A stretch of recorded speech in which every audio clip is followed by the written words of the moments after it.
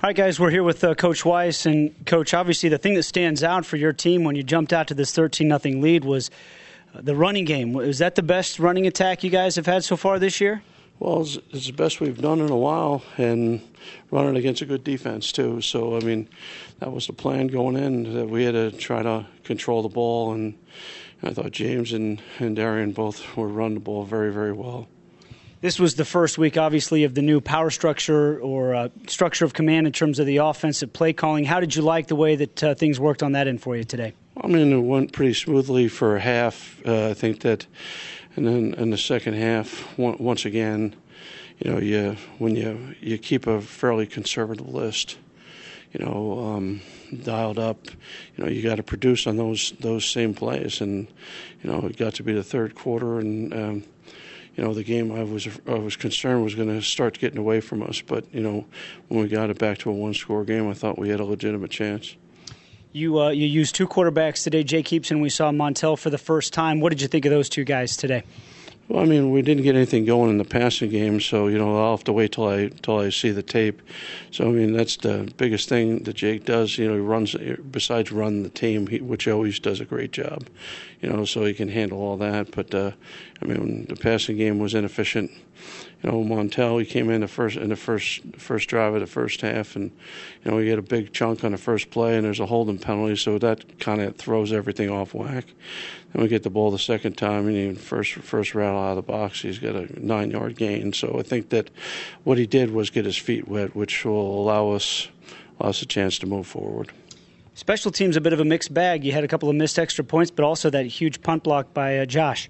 Well, I think that I was a little disturbed with a lot of things about special teams for the day, but I would go on to the coaches that run,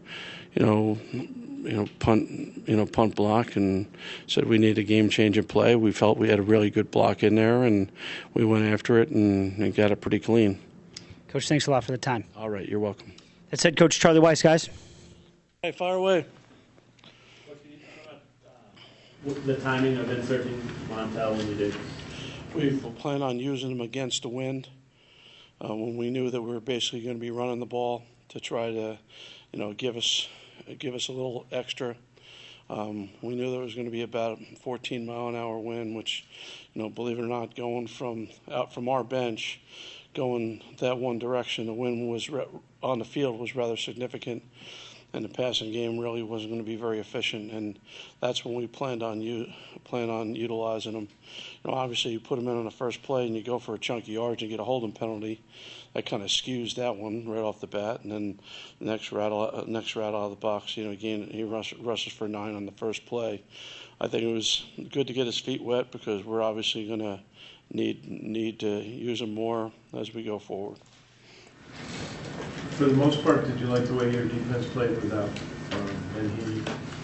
Well, like every week, I think they play every week. Every game we played, they play tough. They hung in there today and gave us a chance.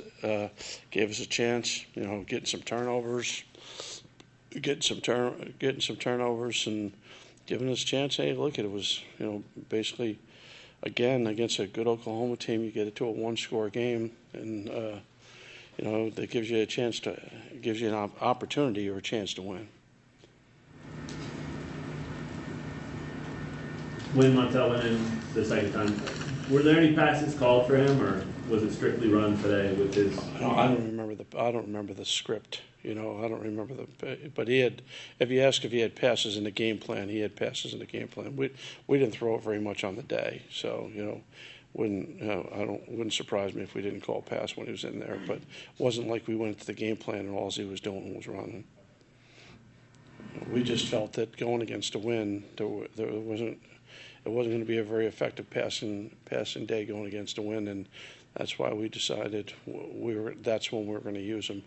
We were going to use him, as the game played out. After who wins the coin toss, we were going to use him in the second quarter and use him again in the third quarter, and then see where it went. Charlie, last year you guys basically kind of had to go away from the passing game in the second half of the season. Does it feel like it might be pointing to that again this year, that you may need to? I can honestly tell you, Rustin, I can't rule that completely out. because I'll have to wait and see. I'll have to wait and see where we are. I mean, obviously, throw for 20 yards in a college football game. I don't care if you're playing the 85 Bears. That's just not that's not acceptable. So we'll go back and revisit it. We spent a lot of time trying to go week by week to try to figure out what gives us the best chance. And today we felt the ball control. We had some plays that we didn't even get to in the pass game because the other ones weren't working. There was no reason to get to those. But we left a few plays out there. I wouldn't say we threw it enough to make that significant, but I can't rule out that as a possibility because we have to figure out what's going to give us the best chance to compete.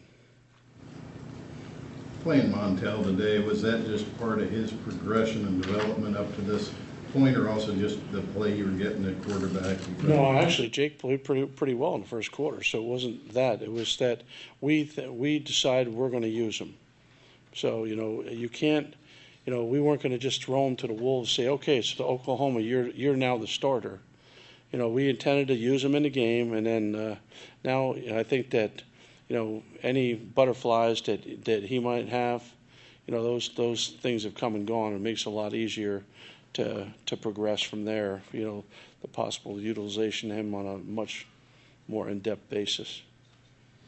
The push you guys got up front with the offensive line in the first quarter, is that something I guess that you've been kind of expecting to see with the continuity there? Well, we were hoping to see that. We were hoping to see progress from last week to this week with those guys playing together, and I thought that they played with a lot of physicality inside.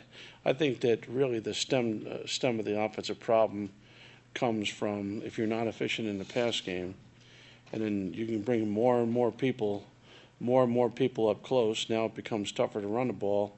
You have to be able to complete some passes to take the pressure off the run game. And what were we, 5 for 13 for 18 yards? Something.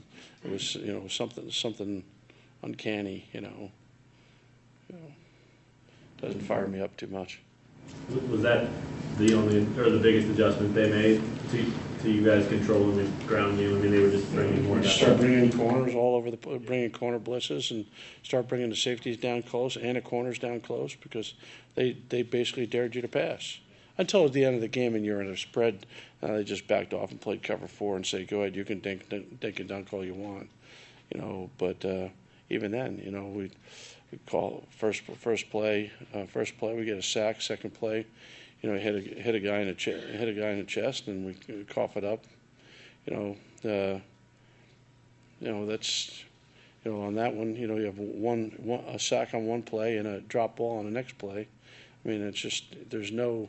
You could sit there and blame just a quarterback, but I mean, why was there a sack? Who caused a drop ball?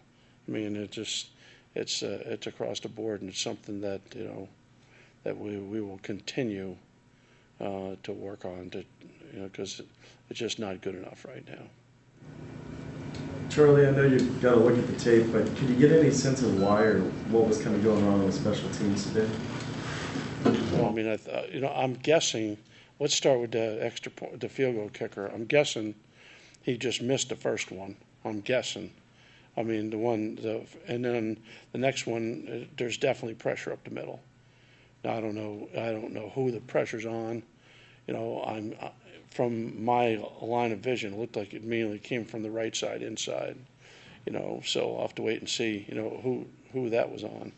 But it wasn't just that. We didn't have our best day punting. We didn't have our best day covering. We didn't have our best day on special teams, and we need to. If we're going to win, we need to have a good day on special teams. We can't have plays like that. Actually, the smartest play of the game might have been Purdue kicking the ball out of the end zone. And I don't know, all the details of what happened on that one either. Because it looked to me, though, the punt that just came right up the middle with not an overload now, I don't think. I don't think there's more than 3 guys coming on those 3 guys we have blocking, and one of them ends up blocking it. Now, I don't know if we kick it low. I'm not really sure, but a few hours from now, I'll probably know. How close were Tony, Ben, Andrew, any of those guys to playing? You know, once again, I don't lie to you guys when it comes to their status. I mean, you know, he was trying to go this week. Tony's waiting to be asymptomatic. I mean, he even went for a test on Thursday and, you know, passed the cognitive test with flying colors. You know, okay, but you know, you don't mess around with heads. You just don't do it. You know, and that's one of the big issues you talk about in football. You know, the one thing you don't want to do is mess around with that. You know, and then, you know, Drew, he moved around better, and to Darian, he moved around better, but they just weren't good enough to go. What's been the key to Corey Shepard's development? Well, first of all, Corey's a very good athlete. You know, and I think that he's a very good athlete, and he's intelligent. So when he came over from offense to defense and was really just an offensive player playing defense, it takes a little while to transition, but I think that now he's kind of settled into doing those things. You know, now he's a corner playing corner. Well, those same two attributes that we started with, the fact that he's a good athlete and he's intelligent, okay, usually means that they take to coaching and they usually end up making some drastic improvement. I'm sure the goal is for the passing game to get better each week, the running game to get better each week. No, our goal is for the passing game to get worse, man. Well, that's my question. Is it going the wrong direction? Well, I mean, there's two ways of looking at it. I was really happy, you know, at least early in the game that we ran the ball with power against a really good defense. You know, we ran the ball with power, and that's a good sign. And you know, you can build off of that because you know, a lot of things that happen there give you an opportunity to build off of that, and you know, help you in the passing game. Because if that many people are going to be up, you can spend even more time trying to devise ways to utilize their being closer to the line of scrimmage as a weapon for yourself. So that's what we'll go about doing. How did you think you guys did against Blake? I mean, he's a big man, and some of those quarterback runs, you know, it wasn't like options. It was just those kind of fake speed sweep. You know, the one guy coming in motion, a fake speed sweep, and quarterback power ramming it up in there, and you know, he's a load. By the way, was that just out of curiosity, was that a fumble or not a fumble, from your perspective? Too close to over. Yeah, well, that's what I told the guy on the sideline. You know, I said it looked like a fumble on the screen, but you know, I just didn't see how that. You know, I think that if they would have called it a fumble, I don't think they would have overruled that either. So, you know, he asked me what I thought was going to happen. I said, now you want to talk to me, you know. Did you figure there'd be opportunity for Darian today, or was it just the way he ran the ball? Well, we thought that we were going to run the ball at least 30 times or so. So, you know, we figured that between the two of them, there would be carries for both of them. I mean, I don't know what were the numbers. Did those two guys carry about 30? 32. Okay, well, we figured that they were going to carry the ball at least 30 times, so I didn't figure that James would have all of them. I figured Darren would have some. I thought Darren actually ran the ball pretty well today, to tell you the truth. What's the missing link for you guys when opponents are daring you to pass the ball for the passing game to succeed? What do you mean by the missing link? Just help me out a little bit. Is it Heap's inability to complete a pass, or the offensive line hold blitz, or what? Yes. Yeah, how about, you know, getting open, catching the ball, protection, throws. I mean, it really, from watching from the sideline, okay, I wasn't happy with any of the elements that you described, and I could have added some more additional ones, but I really wasn't happy with any of them. I wasn't happy, you know, with the guys getting open. I wasn't happy with them how they caught the ball when the ball did get there. There were a couple times they weren't ready for the ball when the ball's coming out on timing. You know, we're giving up some sacks when they're really not blitzing, and you really shouldn't get up sacks when they're not blitzing. I mean, you got more guys than they got. You know, so I mean, it's across the board. So I'm dissatisfied everywhere. Are one of those more frustrating than the other? No, I think they all contribute to the answer.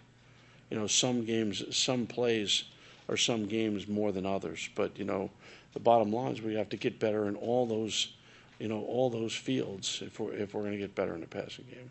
It can't just be, okay, well, now we're protecting, because then if the quarterback doesn't throw it any good, what difference does it make? Or if the receivers don't catch it, or if they don't run a good route, what difference does it make? I started working on it with these guys this week, and I will continue on my quest to help you be able to say that we made improvements. These last 2 games with Tony out, depth chart math says that Brandon Burton's had an opportunity here.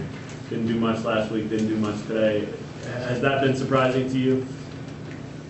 Well, I think that there's opportunity. He's in positions, to get the ball thrown to him, but we didn't. How many times did we throw it today? So really, his main plays this year have been when we've been throwing the ball a lot, and we really just didn't throw it a lot. I think that's really what came into play. It wasn't that he wasn't a major factor in the game plan, because he was, but we went into the game, and we kind of track these things too about how is the weather going to factor into the game? How does it affect the quarterback throws? Like you saw in that first quarter when we threw that ball up to the right corner of the end zone, that ball was just floating up there because that's where it was coming from. So I think you have to factor all those things in.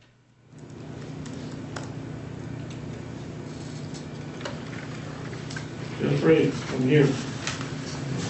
Okay. Well, you guys back there want a shot? You got it.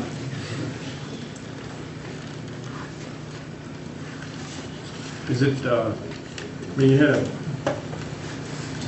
not a very good defense last year, you had a good defense this year. Is it easier to turn around a defense in a year than it is to turn around an offense? I think that the number of guys that have helped us coming in, combined with a bunch of older returning players that had a chip on their shoulder, has been a good combination for us on defense. I think it was a combination of we've gotten a lot of help from these guys coming in, and some of those guys that everyone had written off actually have played considerably better. I think it's a combination of the two.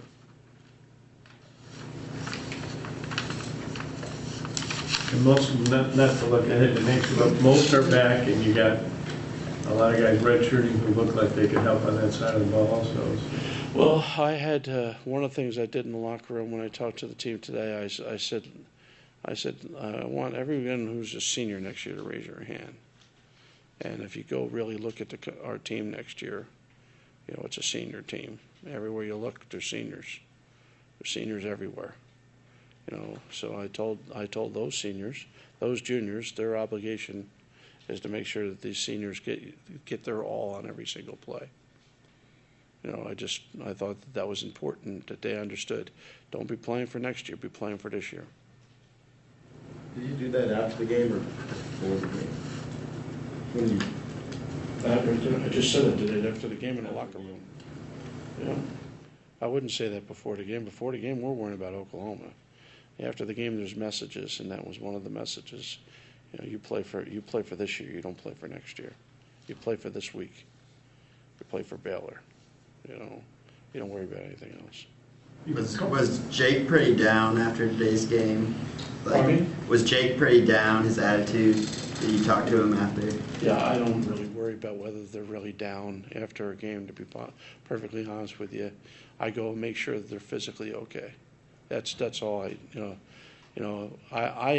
I would be very disappointed with a player who wasn't down after a loss. As a matter of fact, if I went to somebody and they were going, "Hey, I feel great," I might get a little upset. So I would be very surprised if he wasn't down. And but he's a tough guy. He's resilient. And my biggest concern is make sure they're okay physically. I worry about mental tomorrow. I don't worry about that today. You came out on fire against Texas Tech and then again today. Could you see that in the locker room before the game started that they were going to come out that way? Is there something? Yeah, there was a lot of juice in the locker room. Did it all leave, whether it be the interception that McDonald had and there's a penalty there, it gets called back, or what? No, that or something else? Unlike the previous two games where something bad happened early in the third quarter and the game got away, I was concerned that the game was heading in that direction, but it didn't get away. It got to a 2-score game, but then it got back to a 1-score game. And I was encouraged because I, like you, am saying, this game, if we don't do something, this game's going to get away from us real quick. That's why, I knew when they had this punt rush, I'm playing field position. Punt down there, and everyone said, well, why don't you go for it on 4th and 1? It's a different year. I mean, I got a good defense right now. So now, unlike last year, you go ahead and punt the ball down there, and you might get the ball back. You might get the ball back in considerably better field position. And then on top of that, we go block a punt, basically setting up the last score. Now you get it to a 1-score game, and you put yourself in a position where you actually had a legitimate chance of winning the game. With those starts, the 10-0 against Tech today, 13-0, I mean, you guys have proven throughout your time here that bouncing back's no issue. You go to the next week, no problem, geared up, all that stuff. How fragile and how difficult is it, though, after getting out to those starts and then that's why that was the whole conversation I had after the game. That was my, I wouldn't say lecture. That was my whole message. About how you really have one of two ways to go when things don't go well. Especially halfway through the year, you're sitting at 2-4. You could say, the hell with it. We're 2-4. That's just the way it's going to go. Or you can fight to do everything you can to be part of the answer. And that was basically the challenge to them. And this was an individual challenge, not a team challenge, Matt. So the challenge wasn't like, what's the team going to do? It's what are you going to do? Because really the only one that you can control is you. So that was really the question I posed to all of them.